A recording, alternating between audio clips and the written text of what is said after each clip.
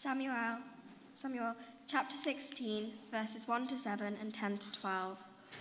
The Lord said to Samuel, "How long will you mourn for Saul, since I have rejected him as king over Israel? Fill your horn with oil and be on your way. I am sending you to Jesse of Bethlehem. I have chosen one of his sons to be king." But Samuel said, "How can I go? If Saul hears about it, he will kill me." The Lord said, "Take a heifer with you and say, 'I have come to sacrifice to the Lord.' Invite Jesse to the sacrifice, and I will show you what to do. You are to anoint for me the one I indicate." Samuel did what the Lord said. When he arrived at Bethlehem, the elders of the town trembled when they met him. They asked, "Do you come in peace?" Samuel replied, "Yes, in peace. I have come to sacrifice to the Lord. Consecrate yourselves and come to the sacrifice with me." Then he consecrated Jesse and his sons and invited them to the sacrifice. When they arrived, Samuel saw Eliab and thought, "Surely the Lord's anointed stands here before the Lord." But the Lord said to Samuel, "Do not consider his appearance or his height, for I have rejected him. The Lord does not look at the things people look at. People look at the outward appearance, but the Lord looks at the heart." Jesse made 7 of his sons pass before Samuel. Samuel said to him, "The Lord has not chosen these." So he asked Jesse, "Are these all the sons you have?" "There is still the youngest," Jesse answered. "He is tending the sheep." Samuel said, "Send for him. We will not sit down until he arrives." So he sent for him and had him brought him. He was glowing with health and had a fine appearance and handsome features. Then the Lord said, "Rise and anoint him. This is the one." Colossians chapter 3, verses 15 to 17. Let the peace of Christ rule in your heart, since as members of one body you were called to peace, and be thankful. Let the message of Christ dwell among you richly as you teach and admonish one another with all the wisdom through psalms, hymns, and songs from the Spirit, singing to God with gratitude in your hearts. And whatever you do, whether in word or deed, do it all in the name of the Lord Jesus, giving thanks to the Father through him. Matthew chapter 22, verses 37 to 39. Jesus replied, "Love the Lord your God with all your heart and with all your soul and with all your mind. This is the first and greatest commandment, and the second is like it. Love your neighbour as yourself." Thank you. That was a lot for one person. You did really well there.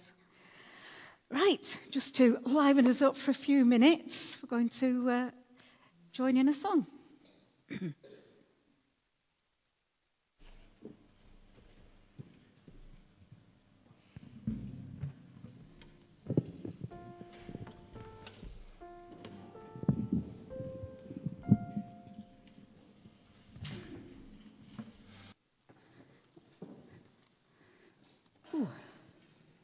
Now, am I on here? Am I up? Yeah, right, that's fine, because I'll be going over there for a minute. Right, well, our main Bible reading told the story of when David was chosen as king. He was only actually the second king. Saul was the first king, and Saul was king with God's blessing, but Saul was sort of chosen by the people because he was the tallest, basically. That's how many years ago, thousands of years ago, they would tend to choose the people that looked the tallest, the strongest. It was always done on some sort of physical appearance. So I think, Brian, you'd have probably got the job if it was, if we were thinking about that time. You're probably one of the tallest that's in the room today. And that's why when Samuel got to Jesse's place and he saw all these older sons, he straight away went to the older ones, the taller ones, the bigger ones, and was thinking, "Oh, it must be him. Oh, it must be him." And God actually chose the youngest. He chose little David.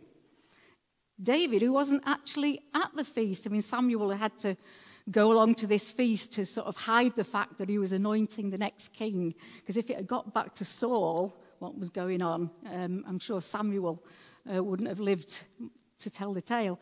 So we're in this situation, and David wasn't actually at the feast, and they had to go and send for him from the field, from the sheep, and bring him in. And he was chosen by God to be the next king. And he was actually one of the better kings of Israel. He was, for the main part, a good king. And he was chosen because, as it said in our first reading, people look to the outside appearance, but God looks to the inside. God looks into our hearts to understand where we are at with our love for him. So he looks at how we feel about him. So I'm going to introduce you to another David. Though actually Dave is his name.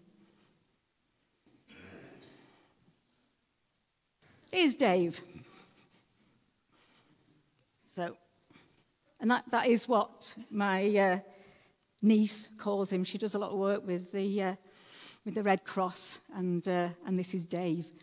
So I rang her up and said, "Can I borrow Dave?" And she said, "Yeah, sure." So there we were at Chester Services yesterday, walking Dave across the car park and getting some rather funny looks. But so here's Dave.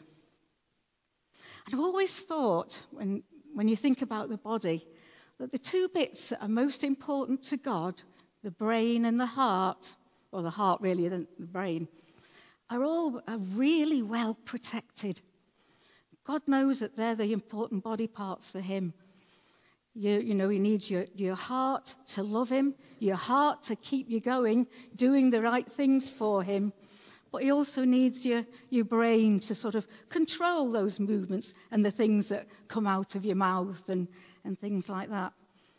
And the brain, we know, I've done this because he does look a little bit scary without. Pardon? My Winter United hat, this one, yeah. That's all right, isn't it, Adam? My Winter United hat, that one, yeah. And so we've got all this protection around our brain, but also around our heart. Does anybody want to come and find the heart for me? Oh, no, you're jumping up and down to do it. Come on, then, my able assistant for today. You find the heart for us.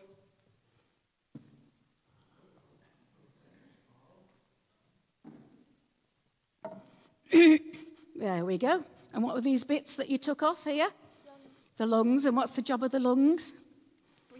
Breathing, keeping us breathing. So, our hearts. Your heart is about the size of your fist. So if you think of, the size of you, it's the size of your fist, and that's what keeps you going, all the time.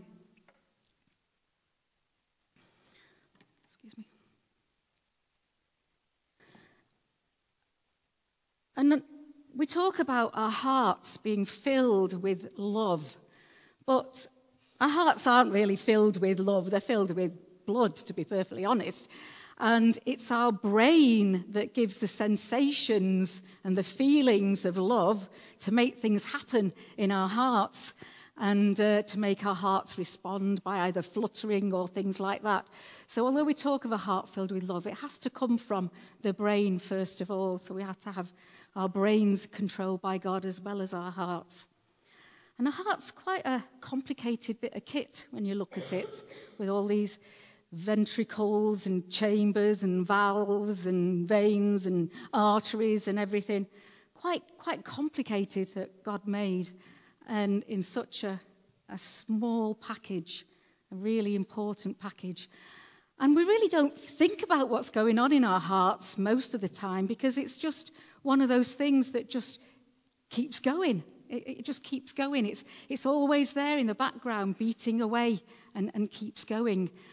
And that's how it should be with God's love. We shouldn't have to sort of stop and think, how do I really love God? And it should just be automatic. It should be God's love is the very part of my being every day, day in, day out, as automatic as your breathing and your heart pumping. all the time. That's how God's love should be in each and every one of us.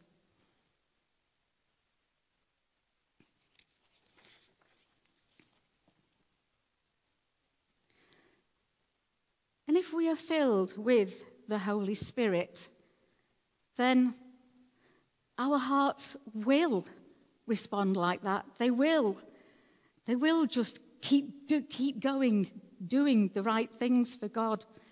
They will send us outwards. They will send us doing what God wants us to do and saying the right things as well. Do you want to put our little heart back? Thank you.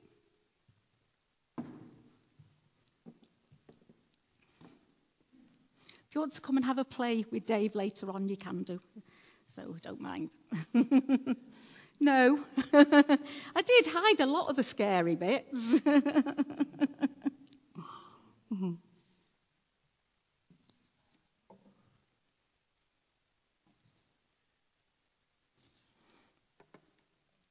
As a child, probably your strongest feelings of love are for your parents, and when you're not falling out with them, for your siblings. It's funny how the feelings for your siblings appear when somebody else is having a go at them, not you. And that always used to happen with my girls. Whenever we went somewhere at home, they were just at each other all the time. Total opposites, couldn't agree on anything. But yet, on holidays and things like that, they were like best buddies. And if anybody came over to them and something was happening, they were there for each other. And they are very close now, I'm glad to say. It's taken a long time to get there, but they got there in the end. And then as you get a bit older, you start getting other feelings of love. And you might go through several of these before you find the person that you know that you're going to settle down with. And you get those flutterings and beats, those feelings in your heart. And then you get married, you have a partner. And I think to me that the closest thing to the first experience of God's love is like when you hold that baby in your hands for the first time and that rush of love that you feel for this tiny being. To me, that's probably the closest thing that you can get to the rush of God's love when you accept Jesus as your Saviour and accept him into your life and move forward from that time. So, our hearts, through the feelings created in our brain, it's very important for us to look after them and to look after our hearts. And we all do try and do that. And we also have to look after our hearts as Christians too, to enable us to help those around us that may need some of God's love too. You can go and sit down. I'll call you over. Sorry, he's desperate to get onto the end bit.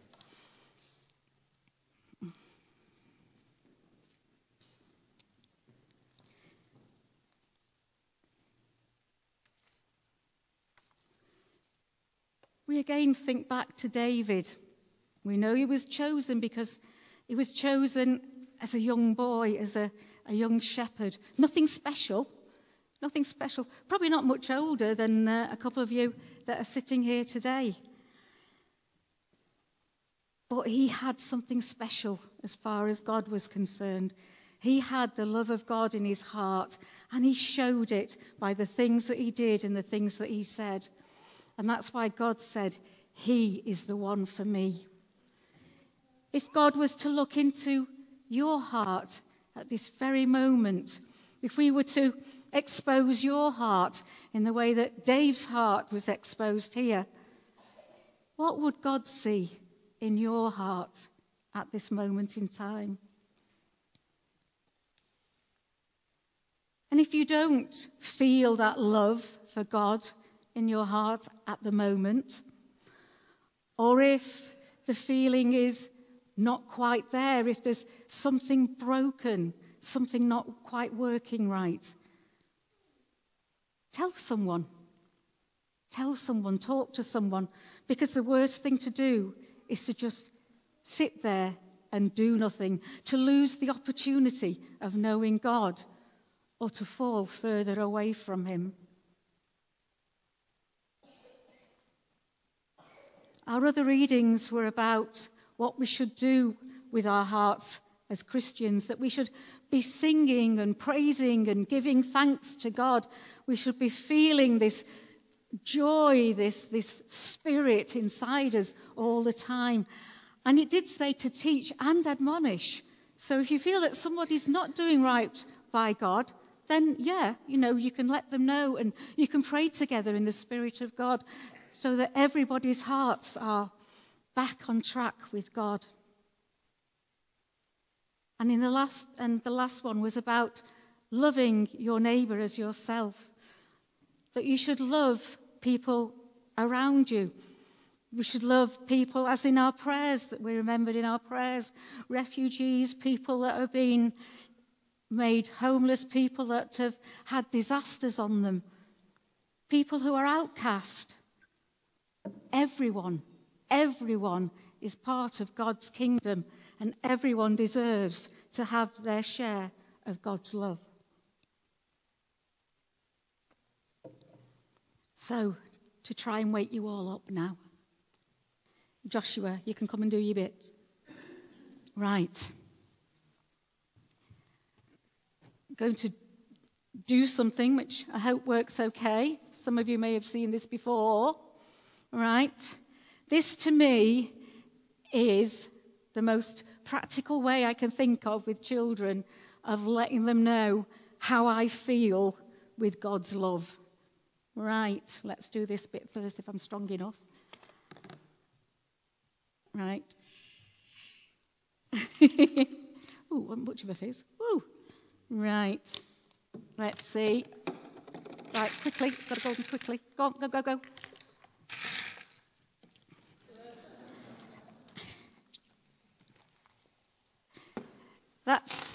That's how I feel with God's love. Overflowing with joy and with love. And God doesn't care what colour you are. He doesn't care how tall you are, how small you are, anything. God loves each and every one of us, no matter who we are, where we live. Right, it's like this.